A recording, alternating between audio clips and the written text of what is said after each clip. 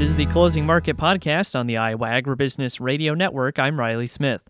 On the phone with Bill Moore of Price Futures Group, wrapping up another day in the ag marketplace. Bill, what have we seen going on in the grain and livestock markets today?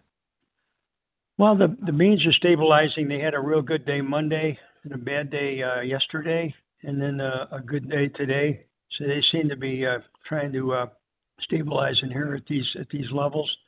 Corn market looks the best on the charts. It's up a nickel today.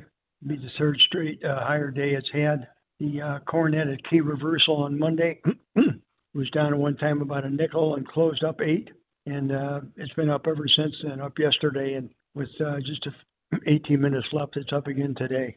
So the charts are favorable in the corn. Fundamentals are there as well. The exports are running 35% over a year ago.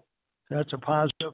Also, you have this huge short position by the funds in corn, and they got to be getting a little anxious with the market on a 20-cent rally. We haven't seen that in a long time, especially these levels of $4 mark. You got to feel that, yes, we've got big corn stocks over 2 billion bushel, but the market, I think, has probably digested that. So also the wild weather swings we've seen in the country this week have got some put doubt in traders' minds as to what kind of weather we'll have this summer.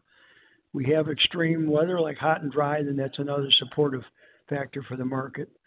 And finally, we're approaching March 1, first notice day, evening up, and then the new month on Friday. All that is, I think, adding to the market supporting, particularly in the corn.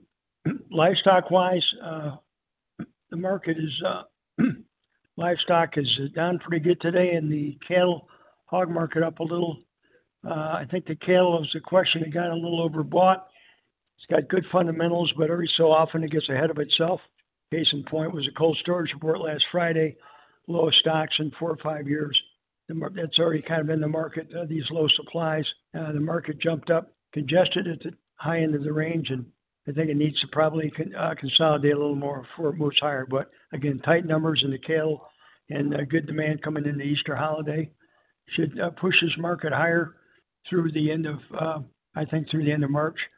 Hog market has already had a pretty good correction. It also got overbought the last week, got up to 89 in April hogs. Then they've corrected about $3, and now they're consolidating, I think, for another run higher. Again, the supplies are tight in the hogs and pretty good demand, again, going into the Easter holiday weekend. All right, Bill, lots of great information today. For those of our listeners who'd like to get in touch, learn more, and check out your newsletter, how can they do that? 630-947-5176, wmoorepricegroup.com. Check out my newsletter, Agmaster, or www.pricegroup.com, the company website. Look at the bios of Jack Scoville, myself. We've both been here a long time. We'd love to help you out. That again was Bill Moore of Price Futures Group. We'll go ahead and take a look at the closing market prices. March corn up 5 even at $4.13 and a quarter. March soybeans up 2 3/4 at $11.34 even. March soybean meal up $3.50 at $3.31.30. Soybean oil down 25 cents at $44.66. Chicago wheat down 15 even at $5.71 even. Kansas City hard red wheat up 2 even at $5.95 and a half. Minneapolis spring wheat down 7 even at $6.51 3/4. March oats up 2 even at $3.75 even. On the Merc, April live cattle down 160 at 186.12. March feeders down 340 at 249.60. April lean hogs up a dime at $86 even. April pork cutout went unchanged at 93.30, and March class 3 milk up a penny at 17.29. And that's been a check of the closing market prices. Thanks again to Bill Moore of Price Futures Group for joining us today here on the Iowa Agribusiness Radio Network, where Iowa Ag matters. I'm Riley Smith.